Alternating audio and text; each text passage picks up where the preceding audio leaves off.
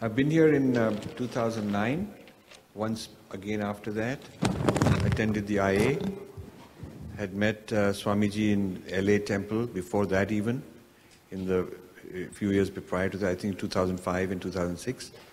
And then last year, another IA I did in Varanasi. So I'm very glad to, every time I get a chance, I'm very happy to be here. I'm particularly happy to note that Ma Gyanatmana is teaching a Hinduism class.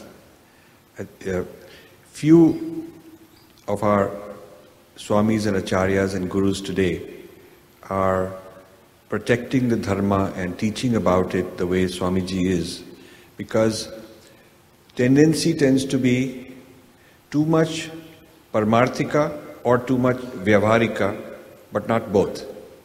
Paramarthika is the transcendent realm, as you know, the spiritual domain, what may be seen as the otherworldly aspects of teaching, and the Vyavaharika is this worldly, mundane, practical life.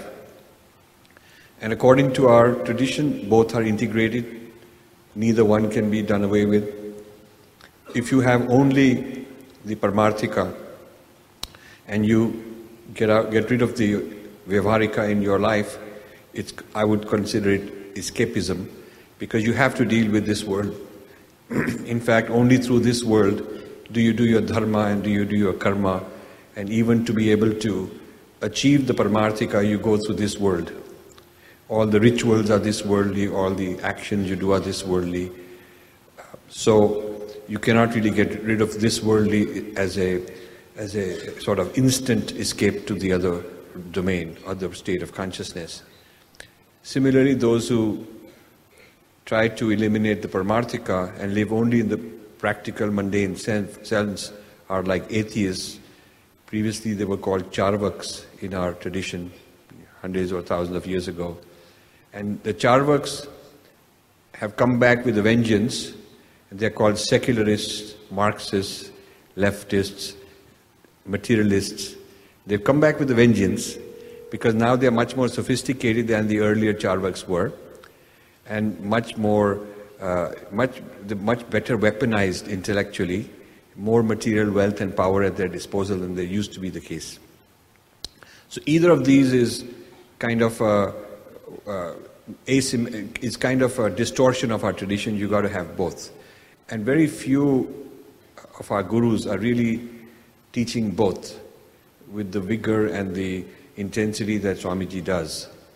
So that's one of the highlights, I think, of Swamiji's achievements, that he's giving you so much that's very practical, this worldly, rooted, grounded in the body, earth, environment, everything.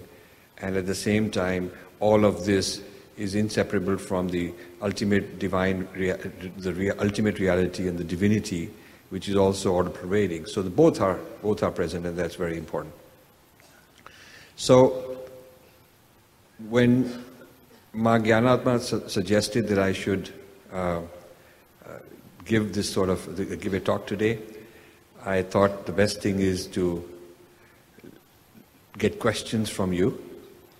And Ma has a list of questions. So let's start with the Q&A.